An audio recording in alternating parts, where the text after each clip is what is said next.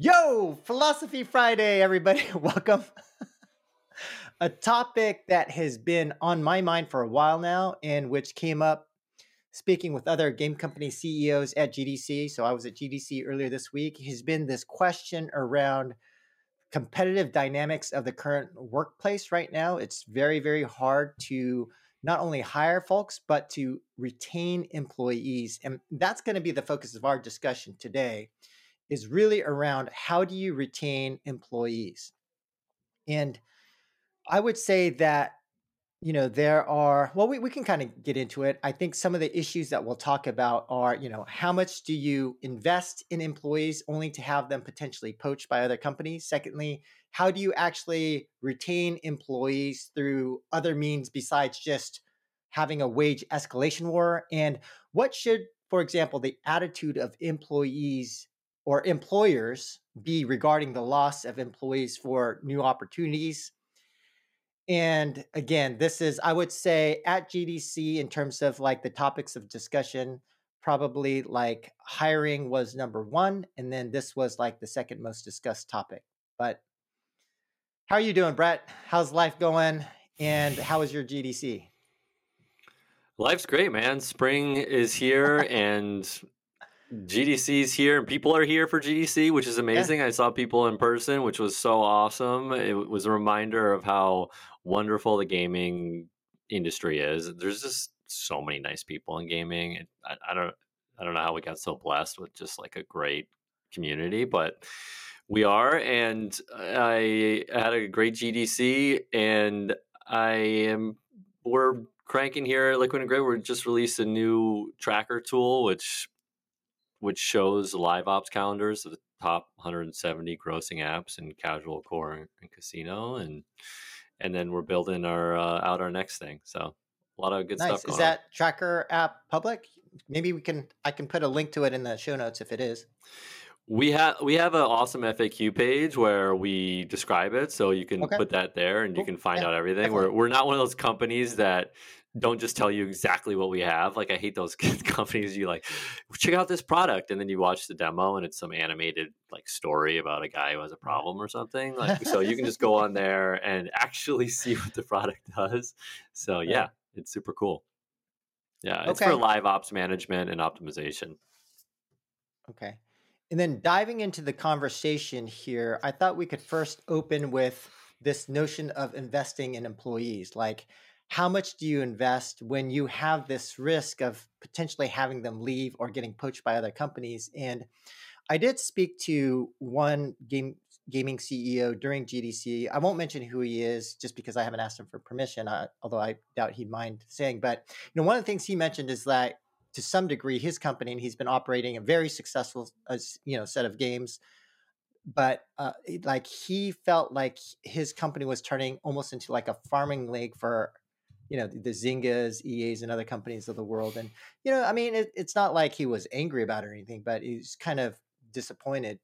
And so, this notion about investing in employees, I think when you talk to different game company CEOs or just management teams or managers, there's different kind of philosophies there. And I thought I could kind of kick it off with like my own perspective on this, and it'd be great to hear yours, Brett. But for me, I think that this notion of investing in people kind of for me boils down to just thinking more fundamentally or foundationally about what a company actually is. And I think that will help give context in terms of the value of an employee. And for me, this kind of goes back to Ray Dalio and principles. And I know we've spoken about Ray Dalio and his book a number of times on this podcast, but in principles, Ray Dalio suggests that companies, when you think about it at a very fundamental foundational level, when you boil it all down, it's really just two things. The first is culture, and the second is people. And so if you think about it in that context, therefore, retaining people then would become critically important for a company. And then training and improving the people, in my opinion, would be also very critically important. So I think that there is kind of like a specific orientation that people have or companies or management teams have in terms of focus when it comes to companies.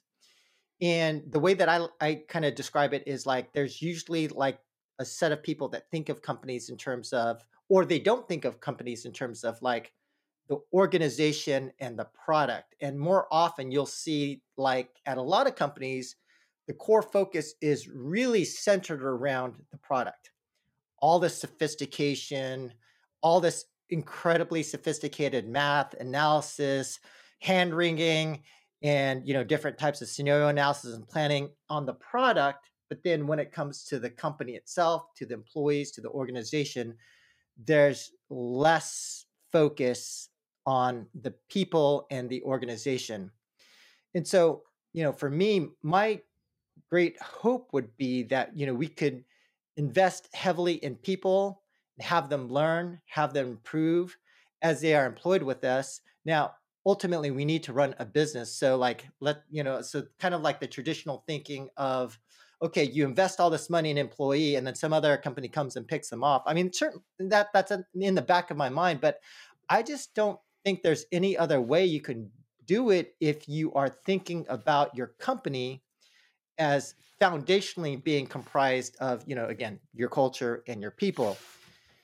And so, with that in mind, I think that the focus then has to shift towards investing in your people, training them, improving them, but then trying to figure out, as part of like this discussion we're having today, right now, then how do you retain them? How do you create an organization that people are going to want to continue to work at despite potentially other offers and other things that may come at them from other companies externally? What do you think, Brett? Yeah, it's an interesting problem, and I'm certainly a very difficult one when you're competing in the mobile gaming market with so many competitive companies and so many big companies with a lot of resources. I look at employees like I look at any other component of a company, and I think that you can, or workers, I'm going to call them workers because we have contractors as well. Like you would look at a tool, right? They're a tool for the company to make a profit and make money and survive. And if you think about a tool, there's three things that a company wants to do. They want to make that worker be able to create that greatest value for the company, right? And value being sort of revenue generation minus cost, right?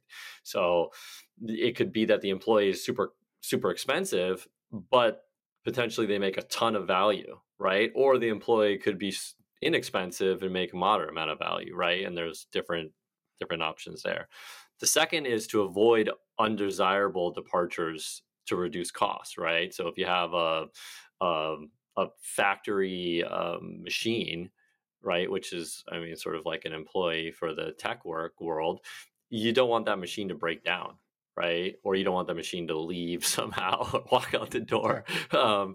So that's the second. The third thing is you want to be able to replace that worker as easily and as cheaply as you can as a company. And it's sort of the unfortunate thing of being a leader, but you have to think this way, is that if that worker decides to walk out the door, even with the best retention policies or the best everything, this is going to happen.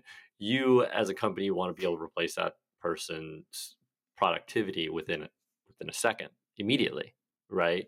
So those are kind of the three things that I think about for employees.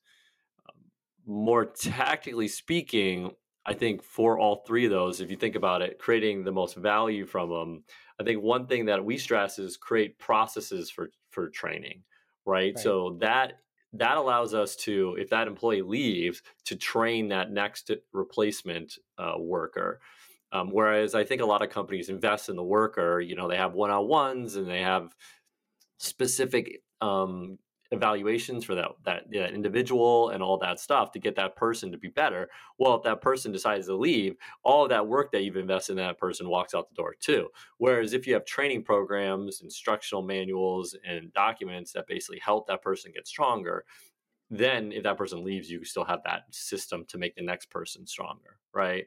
Right. The second is to avoid undesirable departures. We're going to talk about that more in detail later, but I think that companies overinvest in monetary solutions and underinvest in the core experience. Just like a Right. good game design, it's like the core experience of a game is what 80% of why players play the game. And so you want to make sure that's amazing. And I think monetary incentives is important, but it's not the core experience, right? And so I think that's the thing that we'll talk about a ton. And then the third is be able to easily replace. And this is another area of huge opportunity. It's something that we've invested in a lot, is to invest in your hiring and onboarding process and try to make those as seamless as and quick and inexpensive as possible. Because if you can replace somebody, right, and then that employee comes up to you and says, either I'm leaving or I want to be paid 5x, right? I got an offer from Amazon, I want to be paid 5x. If in your mind you think I can replace you in 3 days, that conversation is going to be a lot different than, oh my gosh, it's going to take me 5 months to find and replace a person, right? Yeah. And again, it's like this. So investing in that process really allows you to mitigate any sort of negativity around unexpected departures or departures in general.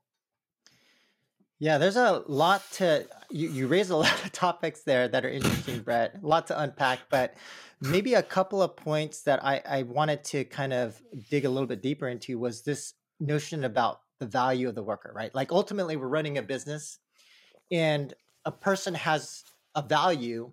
And I think part of the tricky part of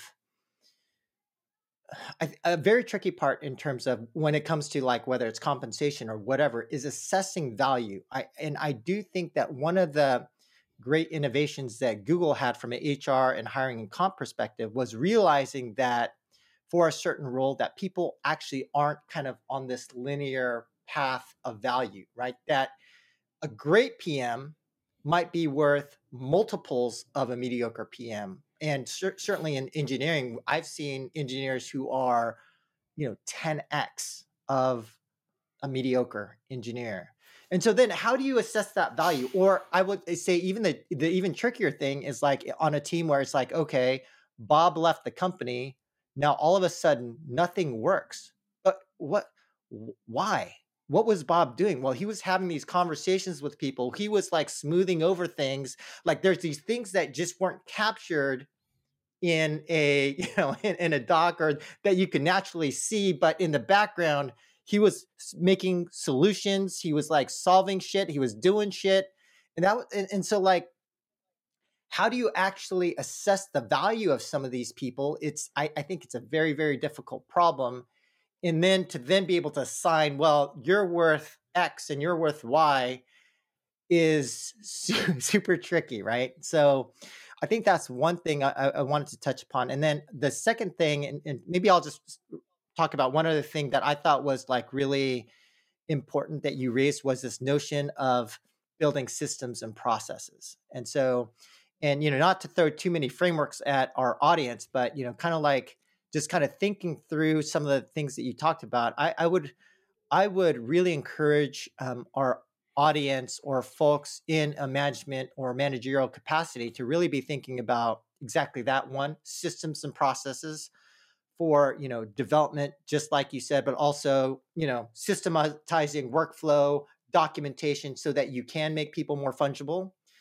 And then in terms of training people, like, whether it's, we've talked about a skills development matrix before, which is something that I do. I know Zynga has some variation of something like that as well, but like investing in something like that. And then finally would be around incentives, right? And I think this is something that we can talk about more, but then how do you think about when you are investing so much in these people, what are the incentives or the incentive systems? We've spoken about Charlie Munger and some of the quotes from him, but then how do you incentivize longer term commitment to then stay at a company so that you do get that value if you're doing a lot of early investment, for example?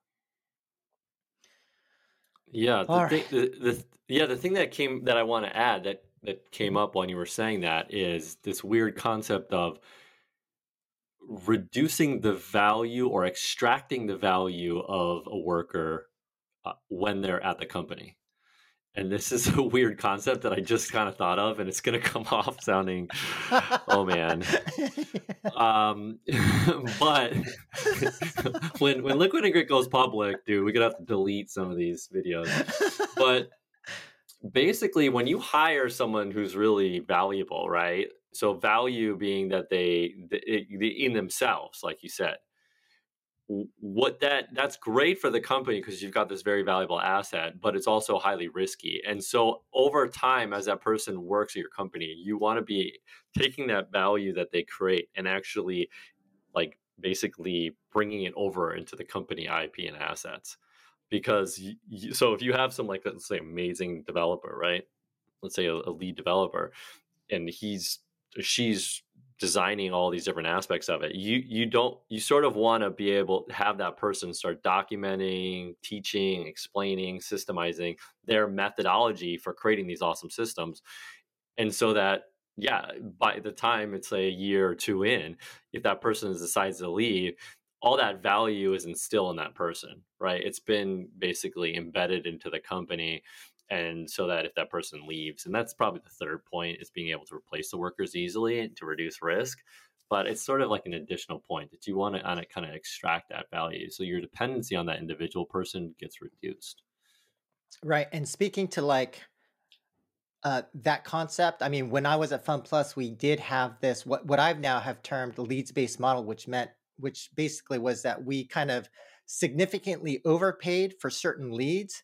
We would bring them over, have them train a team that may not have had as much experience in certain functional roles, and then do the training, you know, basically develop a lot of the process that were best in class. And then from there, you're able to more have a lot of value from being able to dramatically speed up like the learnings of the entire team, for example. Yeah. I don't know if I'm jumping ahead, but my one comment on that is I Mhm. do think that companies think about their people in uh, basically one-dimensional framing, right? Yep. They'll be like, we just hire the best employees, right, or the best people. That's what we do, right? And it's like, okay, well, how does that scale, you know? And everybody's saying that. Whereas I think a Yeah. better way of thinking about it is more of, and I think I maybe mentioned this, more of like the military, right? Where you have Yeah. the Navy SEALs, like you're talking about. That's that lead based model, right? Like they have freedom, they have training, they have capabilities. You give them more autonomy. They can make bigger investments. And then you have, and I'm not trying to pick on different groups of the military, but they definitely have different characteristics. Then you have like the Marine Corps that's meant Right. to come in and clean up the mess that the Navy SEALs created in a new area, right? And they're more of these highly operationalized, highly standardized sort of operations. So you get people in there that aren't the greatest talent. You just want them to basically execute something, Right. right? And it's sort of like this model of different type of people in different Yeah, and that positions. maybe it's going slightly off topic, but I would say you're making a good point that maybe we can dive into again in the future about hiring towards a system, right? It's like, you and I are college football fans, but if you've got a spread offense, there's certain types of people that make sense and there's certain type of people that don't in terms of the type of athletes that you would recruit against a specific type of offense or defense or whatever.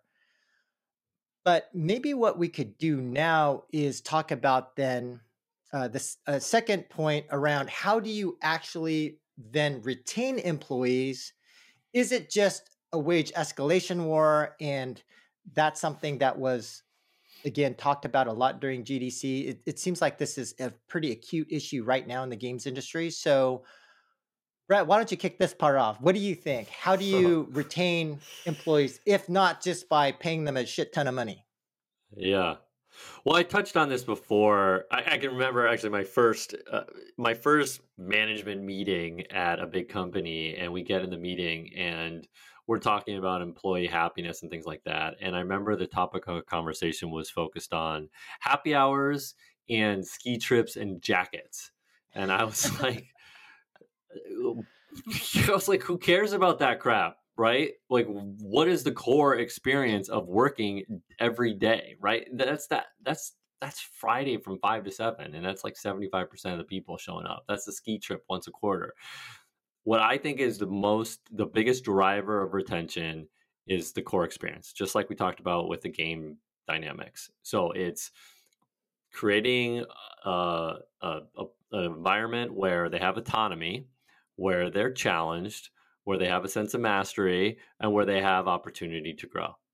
I Right. think those are kind of the core retention mechanic. If you can nail those, my belief is that humans want to work, and if you give them the right environment, they will not work for free, but they'll work for a satisfactory amount of money, and they will do it for a very long period of time if you provide those things for them. So that's number one, and I think it's the thing that's not focused on enough, right? Like, what is Okay. the daily experience that they have?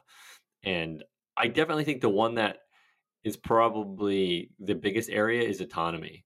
I think a lot of companies don't provide autonomy to people who, at their specific role, no matter what it is, are much better, much more informed, much smarter than you think, and aren't allowed to make individual decisions on what's going on with the process and have to check in with the manager. It's like over manage or systems, that we both kind of can't stand. Um, I think the second is obviously compensation needs to be satisfactory, right? Right. And so I don't think that competing on salary is a great way to go. I I think it's like launching a sale to drive revenue. It's a highly costly way to achieve something, and the Yeah. value creation is small, right? Because you're increasing costs to create value. That said, I do think, like we talked about, there are those people I do believe that are 3x as good as everyone else. So if you're paying 10, 20% more than competitors for someone that is a 3x or 5xer, that is a small amount of cost. In fact, we hire a lot off of Upwork, where there is a marketplace of pricing and quality, right? So it's visually there. So you have 4.5, 5-star Upwork, or 100% rating. That's what they do. You have 100% rating workers, right? And you can actually see the pay scale. And at least in our methodology, we go after the 100% rating in the 80 to 95% price range. We find that like the top 95 to 100% range people are never as good as they think. Like, these are the people that just go around thinking they're the best of the best at everything they do, but really aren't. A little bit too overconfident. But like the 85 to 95 percentile cost, that's what we go right to. And we're not Right. too concerned about their cost because they are generally the 3Xers. Although recently I've been proven otherwise with a couple. And then the last component of retention I find is really optionality to benefits. So I don't think that there's a one size fits all for benefits. Everyone has their preferences. Everyone wants some different things. And I think you can get creative with the optionality here. For example, we obviously have 100% remote. You can work whenever you want. We're 100% asynchronous work environment. So we have some of my leads work at 1 to 5 in the morning. This lady has the weirdest working hours, but that's what she likes to do. That's fine by me. You want to work from 1 to 5 in the morning? Your work is Right. great. I don't care. Right. And that's something that I can provide. And we took her from Nike, right? Like, she didn't want to work at Nike because it's 9 to 5. She likes working 1 to 5 in the morning. That's an extremely cheap thing that I can offer somebody that they get a lot of value in. So I think things that are extremely cheap. Another great one that I never understand why companies care: titles. I mean, if someone wants a title, to give them out like candy as a company. They cost you nothing. You lead, you want to be director, you want to be senior director, I don't care. You could be co-CEO if you want, if you're that good, right? Like, does it matter to me? It doesn't cost me anything as a company, but to that person, it's highly valuable, right? It strokes their ego, makes them excited. Potentially they can leave and get a really good salary, but like, I think that's a kind of a small risk if you're hitting the other stuff. So I think the benefits and offering benefits that are cheap for the company and highly valuable for the worker is where you should really focus your attention there. Okay.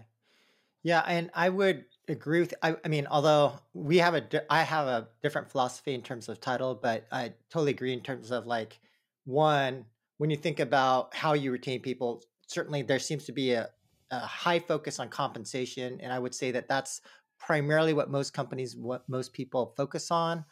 To your point on the core work, I basically just call it work environment, but the core work experience, the benefits, the coffee, like some people really care about the coffee and things like that. But just to Yeah, kind of add on perfect to other, example. uh-huh, That's a perfect example of stuff that like is so underutilized as a company, right? right, Or like you want to give like a $400 a month coffee stipend to your remote workers, so they have the best coffee in the world. Like what does that yeah, cost you? You know, I mean, it's just not that much, but for them, they think it's the coolest thing ever, right? right.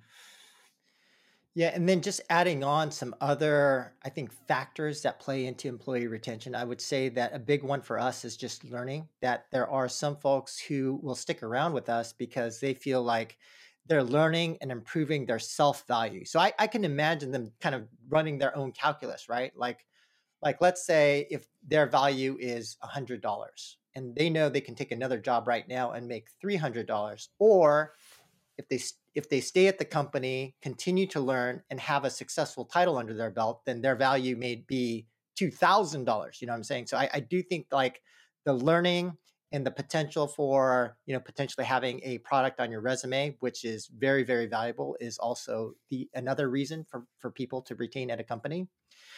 The other the other factor is other people. And so I think many people are aware that there are studies that show friendships at the workplace dramatically increase retention. Like the more people that you have that are friends, it helps you retain. So I think that helps. We don't do anything in particular to foster friendships or things like that, but we do just generally try to find good people, like people who have high character and who aren't like evil. So hopefully that helps in that regard.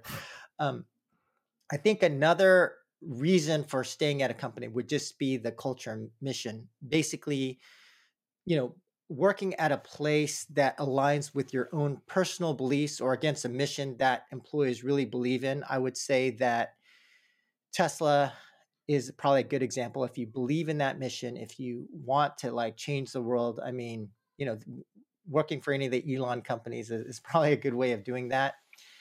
And then maybe finally it's just, actions in treatment, right? Like I do know of some companies where, and just even in my experience, right, like you've done something, you've treated someone in a kind way, and even some small things people remember. And so, and then they'll think back and be like, oh yeah, I remember that time when this thing happened, and the company stood by me or helped me out or whatever. And so I do think like some of the way in which you treat your employees can come back and reflect back on whether they decide to stay at a company or not. Now, will that help you against like a 7x increase in comp?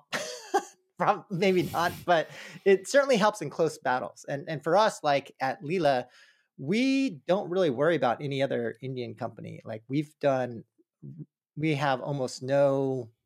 I mean, we're not worried at all. But I will say against the UK or the Swedish or the Finnish company that throws 7x and offers to move their whole family out and stuff like that. That's then we generally are like, well, good for you. Yeah. But and maybe the last point on retention is I do think that there's too much reactiveness, right? So I do think it serves a company better to really at least like every 6 months think about where your employees are, and then being more proactive versus like, oh, Sally just got an offer. They offered her a ton of money. Oh, actually, she's really valuable. Okay, let's come in and try to fix this. And so being proactive, and then when employees realize by external offers and things like that, hey, wait a minute, I was actually worth a lot more than I thought, then I think that's something where if you were just being reactive to it and not proactive, then it generally winds up costing the company more. And I do know of, just during GDC, heard of a lot of crazy stories, including in one particular case, there's a pretty famous gaming company who we all know of, where they had to offer this one particular employee 3x his comp to keep him. Otherwise, he's going to jump for a startup. But yeah, I mean, these things can be very crazy, especially if you are more reactive than proactive. Any other Yeah, thoughts on that's that, a Brett, or should we move on no, to the no next? Okay. Yeah, I want to highlight that point. One thing that we do that helps that is you sort of make the level up system public and basically opt in. So what we've seen is you'll have, and I think this is pretty standard, pretty classic, but you always think that everyone wants to move up, but we haven't found that. So we've just found that some people are very motivated to level up their career, right? Like they want to get paid more, they want a bigger title, blah blah blah.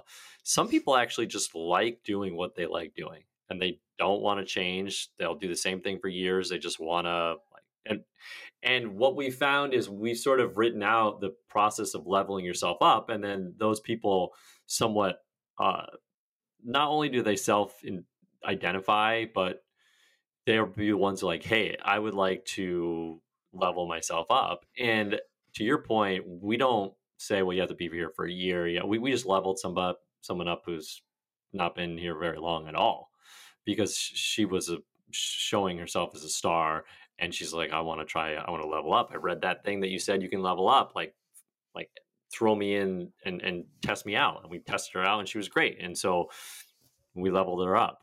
And so I think that you can be proactive, but it's sometimes hard to almost see it. And if you just make it public, like here's the system to level up, those people who are really gunning for it are going to be the ones that go, I want to enter this system. And you don't have to guarantee that they're going to level up, but you basically then it's obvious, okay, these are the 5 people. And some people won't say anything though. That's the other thing. So you're right. You kind of have to be like, you're awesome, we're leveling you up. You know what I mean? You have to do a little bit, because I have to do that too, particularly then this has been proven with female workers, right? Like they're much less likely to ask for raises. For example, we had someone ask for a raise and he was a man, and he was at the same level as one of the women who hasn't asked for a raise. So I gave him a raise, and then in response to his request, and then I gave the woman a raise in response to nothing because because that's for whatever reason, women are unlikely to ask for it. So you kind of like get that both systems, right? Yeah, and maybe like to this point, but also tying back to like why we don't give away just titles is because for us the title is pretty closely associated with our level up system. So we say for this title, for this role, for this title, these are all of the expectations as part of the skills development matrix. And so for us, that would be one of the reasons why we don't do that. But on your point about trying to level up people ahead of time or proactively, I completely agree. That's a good approach. Yeah, this is an example of some of the creativity that I think that you can do that people don't, is we level up people, and we benefit from a lot of contractors, but I don't think this is any different from a salaried employee. So what we do is they say, well, we want to level up. We give them a level up task, and if they prove that they can do that, what they do is they bill at a senior level for those tasks and a base level for the other tasks, and their salary goes up, but doesn't go up fully. And it's nice for me because the cost doesn't go up massively like one day, right? It goes up like 50% of their salaries now at 50% more or whatever it is. And it's great for them too. And it's sort of a nice transition, and it works really well. I think there's more things that you can do creatively with all this that people kind of stick with.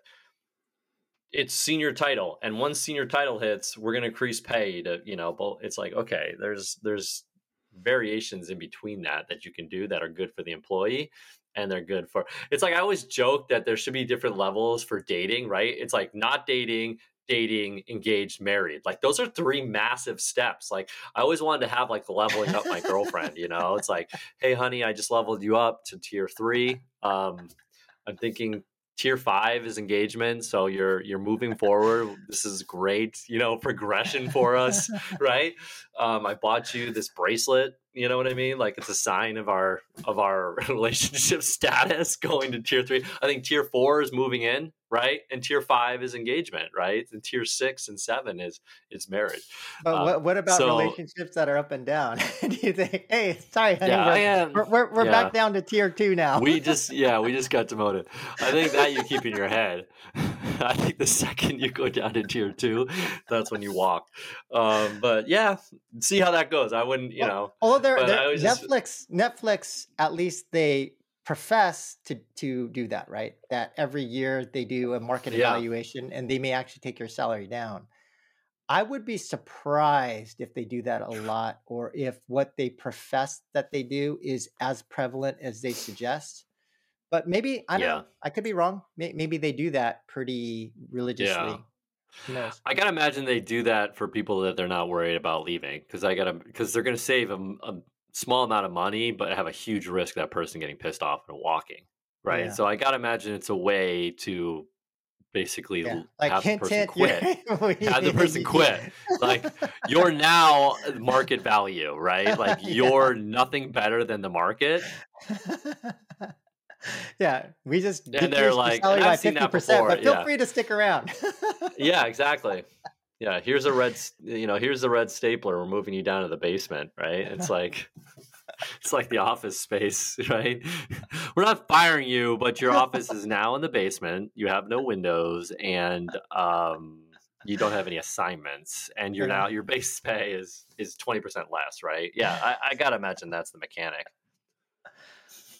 All right. And then Yeah. moving on to the next topic, which is really around, so then what should the attitude of employers be regarding the loss of employees for newer opportunities? And again, feel free to kick it off, Brett.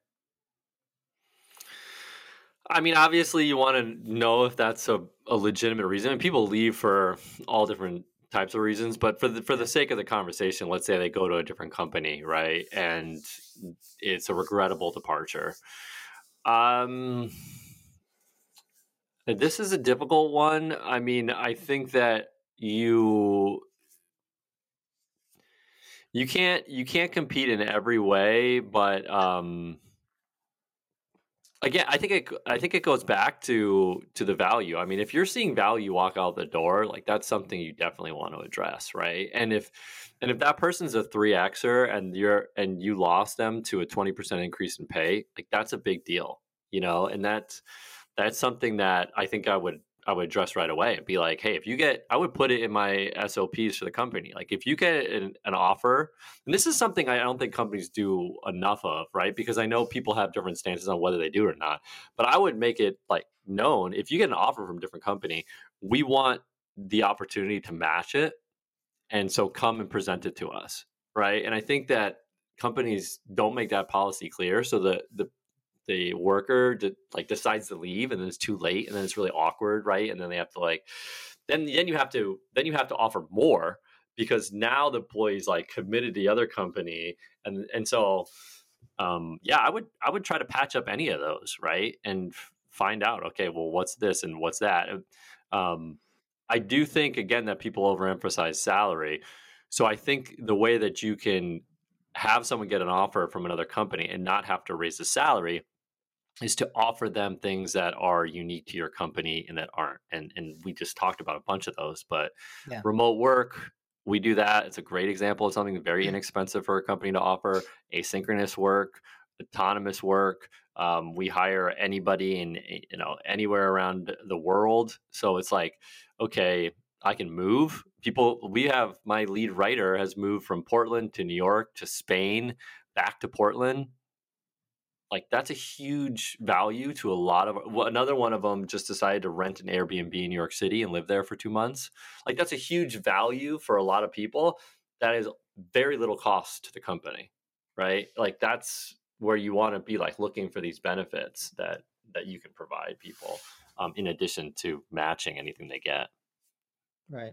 And certainly an advantage for your company. Like, we are mainly on site, so we can't do things like that. But I would say that from my perspective, in terms of the what the attitude or the thinking behind employees leaving should be, and I've kind of seen the dark side of it, right? Which is, like, I've seen at certain companies, people are threatened.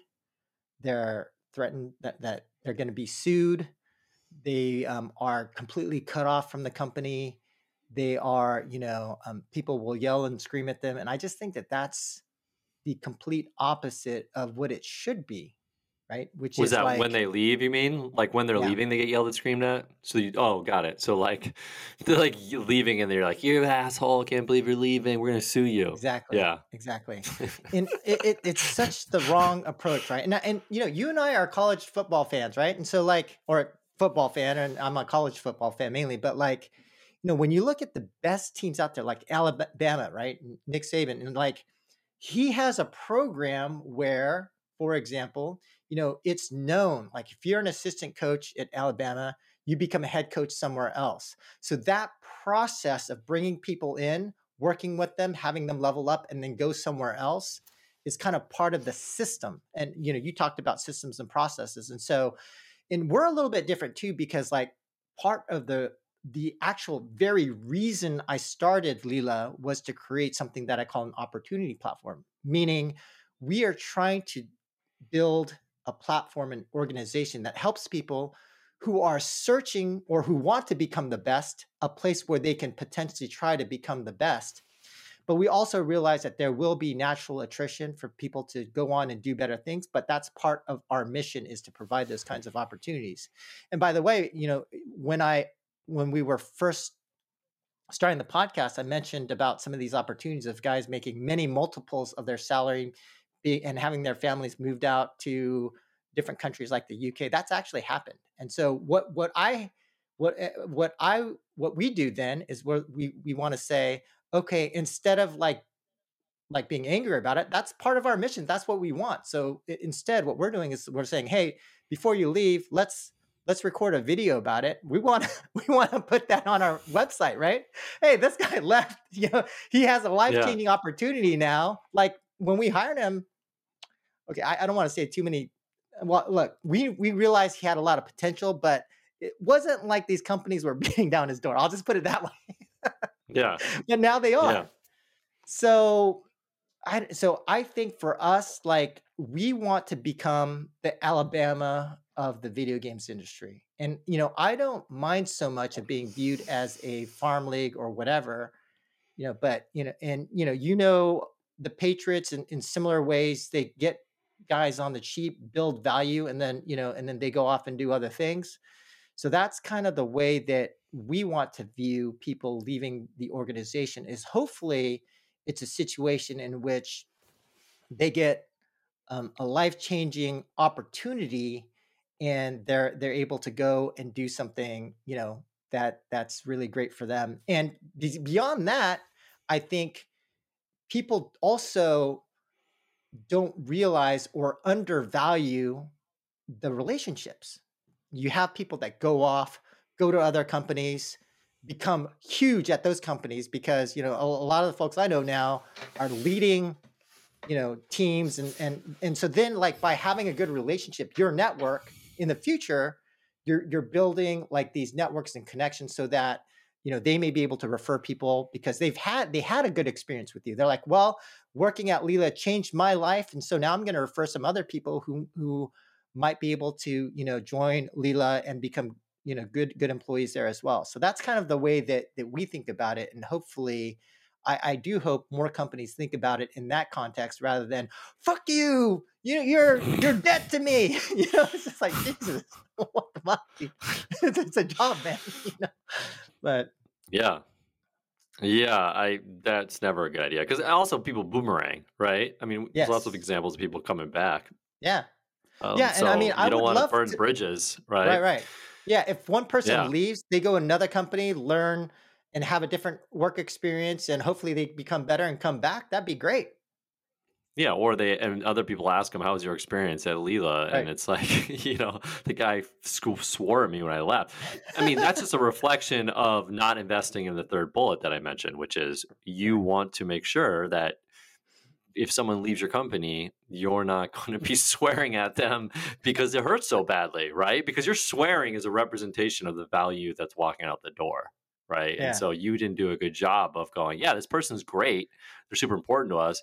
Okay, well, we need to create redundancies. We need to have them standardize everything they do. We need to figure out why it is they're so great, and blah, blah, blah, so that we can make sure that we're not going to be swearing at them, because you're not Right. swearing at them, you're swearing at yourself, right? Like that's what you're really doing. But right, Um, and it's a good point you're making, Brett, in that I do think right now, and I'm glad we're having this conversation, but it's clear to me that most companies are not thinking about these things or investing in them, right? And so they're not creating systems and processes to make, to make people a little bit more fungible, and thinking about incentive systems and thinking about all these things. And I do think that's something that is way too underinvested in. And in the current context of the market today, everything I've been hearing at GDC, like companies really need to spend more time thinking and investing in initiatives to help all of these things. yeah, and this is where my mind went. I mean, and this is only going to be specific for gaming companies that probably are self-funded or smaller. Mhm. But here's an alternative. Every negative is a positive. If your company, let's say I owned a small gaming company and I wasn't VC backed. And I say that because I think VC backed have a shorter time horizon generally. If I ran my own gaming company and I was having a lot of guys getting poached, right? Particularly if they were young. So if they joined and they were there for like 2 years, don't fight it. Just create a recruiting process, right? And Right. partner with a third party recruiting firm and go, hey, we're going to train kids here for 2 years, and then we want to offload them on to other companies, and we want to get paid the 20% of their salary back. So we want to make, I mean, because you talk about the salaries, you were talking about $200,000 for a college grad, right? Now you take college grads, you train them for 2 years, and they're going to get salaries out the door. So they're going to get probably, let's say, a $300,000 salary. So you're going to get 20 to, let's say you take 20% of their 30% cut. So now you're going to get $40,000, $60,000 for that person who walked out the door after 2 years. So you just got $60,000 to go invest in your program to find the next person and train that person. And then all of a sudden you basically have like a recruiting company. You eventually hire your own internal recruiters, which are really cheap because you only pay them on commission. They're like nothing. Okay. And now you're making like, you got a whole system. Now you're making $500,000 in cash a year on this recruiting process. Like, that's not bad. And now you don't need to go raise money because you basically break even with a 10-person team, or I mean, whatever team you have, with the revenue you're making from your game and this external like recruiting process. Boom, you're good to go. I guarantee 90% of people listening are gonna be like, that's a ridiculous idea, Brett.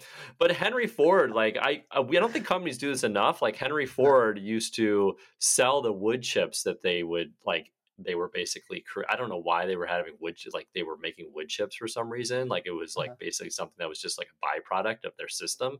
Yeah, And yeah, then they just started selling the wood chips, right? Like they yeah. just started making money from wood chips. They're a car company, but they're like, this is a byproduct of what we're our system, and we're going to Yeah. sell it. You know what I mean? And it's like, um, we've sort of done that here too. And again, I think it's more for companies that are trying to just break or are self-funded or smaller. But you know, All right, so let's talk about wage escalation and matching versus letting an employee go. And I mentioned that anecdote of the guy who they had to pay 3x.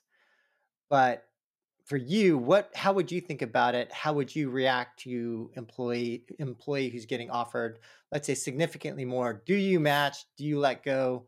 What's your thought process, Brett?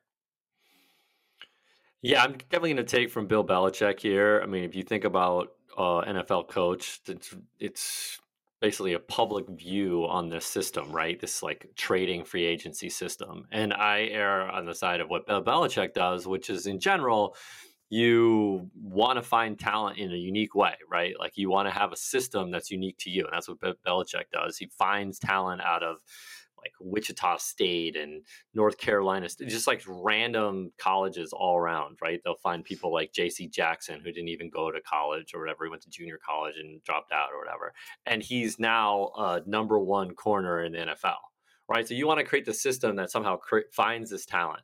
once that talent is now knows that they're talent and the market thinks that, Malcolm Butler is a perfect example. Malcolm Butler came from a no-name college. He was a free agent signing into the Patriots. He ended up intercepting the ball on the 1 yard line to win the Super Bowl for the Patriots, right? He has a great year. Then Tennessee comes in, wants to pay him a ton of money. Patriots say, fine, go. He makes a ton of money in Tennessee's organization. He's okay, right? He's not as good as that value. And guess what the Patriots just did? They just re-signed him for a smaller contract than he got for the last 3 years in Tennessee. Okay, so the Patriots have this unique system of getting a lot of value out of the player. And I think that just depends, though. It's like wherever you think you can get value, that's what you should do. If someone's getting offered 3x and they're worth 10x, like you should pay it. But you just got to kind of look at the system everywhere where you uniquely as a company can create value. I do think with your current employees, like you have the most information on them.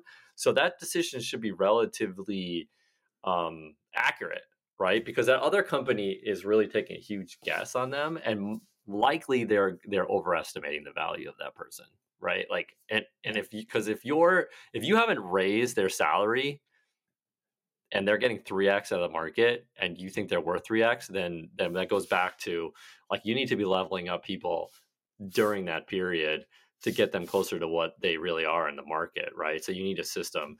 But generally, if they're getting a 3x offer, I would say 9 times out of 10, I'm letting that person go. Like that's because I should have been raising their salary. They're not likely worth 3x. That's very unlikely. And if they are, then I'm getting pretty greedy as a business owner. I'm extracting a lot of value from my employees and not paying them a lot based on their value. Yeah, and I think it's an important point that you raise, which is I mean, ultimately, it is a business, right? And so I would say to the point earlier, I do agree that it's very difficult to assess value, even for things like, even for certain fields that are a little bit more straightforward, there can be discrepancies in terms of assessing value for things like engineering and things like that. Certainly for PMs, I think it's much more difficult because it's more soft and there's a lot of different complex tasks that are there. But I would say that for me, I think that you ultimately have to be ready to let somebody go. And we've had situations where other companies came in, offered crazy salaries, and our perspective is like, hey, look, here's what it makes sense for us to offer you. It's not as high as the other companies, but I hope you also realize the value that you would get from staying at Leela. And by and large, and until that UK offer comes in, that's like dramatically higher. We have done a pretty good job of retaining folks for the, let's say the, for the, in the 2-digit increase, but then when you get to like the 3 or 4, when you get to like the, like, 2, well, not 2, even more, like the over 5x, then it's just like, well, what are you going to do? So I would say there's that. And then I also think that it's important for folks to understand that the economics isn't the same for us as for potentially other companies. And what I mean by that is that there are other game studios who may be, well, one, they may have a sucky function, right? Like maybe their PM team or the product team sucks, or they may just be building out a new team, in which case they might look at a company like ours and say, oh, okay, maybe I'll try and pick off one of their product guys or their game design guys or one in a specific function. And they're able to, as I mentioned, in terms of the leads-based model, offer dramatically more to hire that person because for them, the value is also in learning our processes, learning how we do things. And so they can offer dramatically more for the one person, but they're not going to pay that for the entire team. You know what I'm saying? And so for us, for our economics to work, we just can't be sitting there matching every crazy person or crazy company out there who's trying to pick off one of our guys for that reason. I think if you can't judge value, probably a better, more accurate way is to to estimate the cost of replacement. And that's something we focused on a lot more than the value someone creates. Because if the cost of replacement is extremely low, then Yeah. it doesn't really matter how valuable they are. Right. And so we've sort of invested in that component a lot more. Right. So if someone says I'm worth 3x, it's like, okay, that might be true, but we can replace you in 5 days with somebody who's just as good as you and is willing to, or I'm getting a 3x offer. Right. And we're like, well, we can replace you with someone who's going to take your salary in 5 days. Right. So, like, we don't even know if you're that valuable. We're going to let you go because we're going to replace it. So I think that's probably a more accurate way to think about it is the cost of replacing, is it less than the cost of increasing their salary? And to your point, Brett, the cost of replacement is lower if you are building for anti-fragility, meaning you're purposely building redundancy into your company. So maybe as a last topic of discussion for today, maybe we could talk about that. So how do you think about building an anti-fragile company? How do you think about paying these costs for potentially redundancy? But then you then know, well, if I lose one of my guys, then we're going to be kind of okay. And then we have time to then hire somebody else, train them up, and then be redundant again. But then the other thing too is like if you have redundancy, but you only have so much work, that could also potentially impact your culture. Like it, well, I don't know about we're not a work-life balance company, but like if we want a harder work culture and there's not much work, then that impacts the culture as well. So how do you think about that? I think I think a lot of human capital, whatever you want to call this, problems are solved by investing in your hiring and onboarding process. Because basically, if you can replace everybody, let's just get extreme. So it's obvious to think about. If you can replace everybody in a day with someone else, how much tolerance do you have for them if they tell you they want to get paid 3x? How much tolerance do you have for them if they are kind of an asshole? How much tolerance do you have for them if they create a lot of drama, right? Very little, because you can replace that person with someone else in a week, right? And I think that a lot of companies have to deal with a lot of these problems because they haven't invested in that, because they're constantly thinking, oh my gosh, it's gonna be so hard to find, it's gonna be so hard to replace this person, so we got to deal with all of this crap. So I think in terms of human capital problems, like that's how I think about it, is you just want to really invest in this ability to replace them. In terms of how do I think about having an anti-fragile company, one is I constantly thinking about reducing risks. That's one component of it. I think that risk is sort of over romanticized as an entrepreneurial thing that we almost take. I take the opposite approach. I think that it's good to be constantly thinking about how you reduce risk. From a more financial standpoint, I think profit margin, revenue, and cash are kind of the three huge components that allow you to handle the biggest risk, right? Like, let's say tomorrow there's no gaming ecosystem, right? It's now illegal to be a gaming company. How would you prepare for that? Like you're probably going to talk about is you raise capital for that, right? You have cash on hand to now go figure out how you're going to make more money as a different type of company.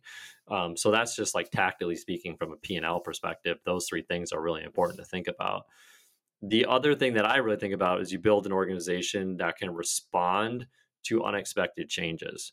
So it's obviously like generally what everyone does is they build an organization based on what they think is going to happen in the world, right? We all sit around and we watch these predictors on podcasts and whatever tell us what's going to happen tomorrow, right? Like metaverse is here, it's going to be here, whatever, right? That's good if it happens, but if it doesn't happen, how quickly does your company basically pivot and go, there is no metaverse, the metaverse is never going to happen, I can go over here, I can go over here. So focusing on the agility of a company is a really good way of Right. making it anti-fragile, right? Yeah. And then the last is trying to avoid obviously like big investment risks, right? I mean, I think like Bezos talks about this, right? Like If I'm betting the company on like on a project, like it's too late, right? It's like you want to make these like high risk bets as much as you can, that the risk relative to the company size and the profit and the revenue is very small, right? It's like, and so that's also just a big component. It's like you kind of want to be taking these bets like pretty early on and often before it's too late, right? Before you're like, dude, we gotta pivot 100%, you know? Yeah, and from my perspective, I would also think about how you can actually quantify this risk, right? Because you can basically quantify the risk of or the cost of redundancy versus the potential percentage probability for attrition, and then what that would potentially cost you as well. And for us, like we recently announced a $10 million round for our company. And to be honest with you, some of our investors actually thought we were crazy. They're like, what are you doing? Because we actually had over $2 million from our seed out of 2.8 still in the bank. But what I thought about was I saw comp just creeping up, going higher and higher and higher. Also saw that is the day that anyone joins our company, because we're a little bit higher profile than the typical company, that they're getting hit up on LinkedIn, like boom, day one. So for me, like I wanted to be able to sort of weather the storm and not take any macro geopolitical risk. I'd rather take more product risk rather than all this other nonsense risk. So for me, thinking about building a long-term sustainable company, and then I do think in terms of like anti-fragility. I do think in terms of what's the risk of, you know, somebody in the company, whether they leave or they get hit by a bus or something happens. How do we mitigate for that? So I do think that people should think about the redundancy. And then the only thing I think about from there is if we do have the redundancy, then how do we mitigate the impact on our culture? Which is for me an open question. Yeah, I highly recommend the book Certain to Win. It outlines Okay. basically all of this in a very short, well written book. Okay. But I am going to reference Bill Belichick on what he does and what I think you should do as a leader. If you watch Bill Belichick in a lot of his NFL films, he's constantly asking his players to react to different situations he's giving them. So he'll have the lineup and he'll be like, okay, it's fourth down and you're on the 1 yard line. What are they likely to do, right? Or it's 2 minutes left and there's one timeout and blah blah. What are they likely to do? Blah blah blah. And he's trying to get his players to think about all the different scenarios. And I think as a good leader, you need to sit there. I was laughing because I have what I call board meetings. I don't have a board. I own my own company. So I'll be like laying in the bed near here, just like with my earphones on, and my wife jokes I'm napping. But it really is me sitting there thinking of all this different scenarios that could happen, right? Like there's the thing that you think is going to happen, right? Your employees are going to stay forever. That's what's going to happen because you're such a great leader. That's bullshit, right? What is the like 50 other thing that's going to happen? All of your employees leave at the same day. Half of your employees leave. Two of them leave. The most important one leave. They want a 5-month break because they have a kid. Like they have a mental issue, so they want to take a break. Like there's so many different scenarios, and I think as a leader, you've got to be going through all of those scenarios in your brain and thinking of how you're going to respond to it, how you're going to mitigate the risk, how you're going to continue to create value for the company. And I just think that that's just a very underutilized area of leadership, which is like contingency planning for the unexpected. We Right. all love to like put the strategy freaking document together for the known world that we think is going to happen, right? That's like what Yeah. most leaders spend 99% of their time. The world is going to go, revenue is going to go up 2% year over year, right? Like like that's the easy management. The hard management is revenue just dropped 20%, right? Yeah. Or revenue just went up 50%, right? Like the gaming world just grew. Everybody's now in the meta, like whatever, right? Like Yeah. what are you going to do for all those Right. plans? Like spend Eh, time on that shit Yeah. than all the time on the known, This is a What? slightly different topic, but I will say to your point on the scenario analysis and planning for different contingencies. One company that I did hear about during GDC that got completely taken unawares and has hosed them massively is Playrix. They did not, I mean, who knows, like maybe like the Russian-Ukraine war was not predictable, but it clearly had a massive impact on them. So like I mean, as Russia was amassing troops on the border, maybe they should have thought about different types of scenarios and ways in which they could have mitigated that situation. But I will say they clearly were surprised, and there's from what I'm hearing, there's a lot of stuff happening over there. I mean, that's one where I'm bewildered. Like the other one that I don't understand is when COVID hit and everyone's like, "Well, we've had inventory issues or we've had production issues because everything's getting built in China." I'm like, dude, you just invested in building the thing that makes you money in a country that is on the other side of the world that has like a fair amount of stuff going on that you had no idea about. Like you just invested the thing that makes you money in a like. I don't have a lot of sympathy for the fact that something happened to this so far off entity in your company that's so important to your business. You know what I mean? It's like I don't understand how you would do that and not be thinking of contingency plans. Like it's a perfect example of it, right? It's like you just saved like let's say 4% of your cost structure and just inherited a ton of risk. And I think it's oversimplifying decisions in business. I call it like Excel model decisioning making. It's like you can't rely 100% on the Excel model, right? Like, well, we'll just outsource it to China, and therefore we'll save 5%. That's it. Do it. I'm not saying don't do it, right? Because you're still going to save 5%, but 2% of that is invested in the contingency plan that if China decides to do something, you have an alternative, right? And I'm just picking on like China here, but it's just representation of companies making Excel spreadsheet decision making without contingency plans. You know what I mean? Okay. It's just like, yeah. So sounds like anti-fragility is a future topic we should also hit. So, and for the audience, if anyone out there has a unique perspective on anti-fragility, hit me up. We'll add you to that pod when we do it. I mean, I do that think one I can go on all day.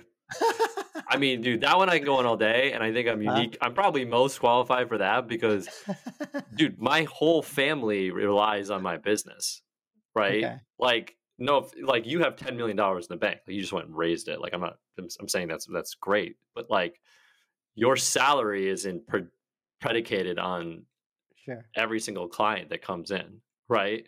So the importance of anti-fragility for me is extremely high, right? Like I could probably go raise money or something like that if like push comes to shove. But like if at that point I was raising money, I would get bent over because they knew I like don't have much, going for me.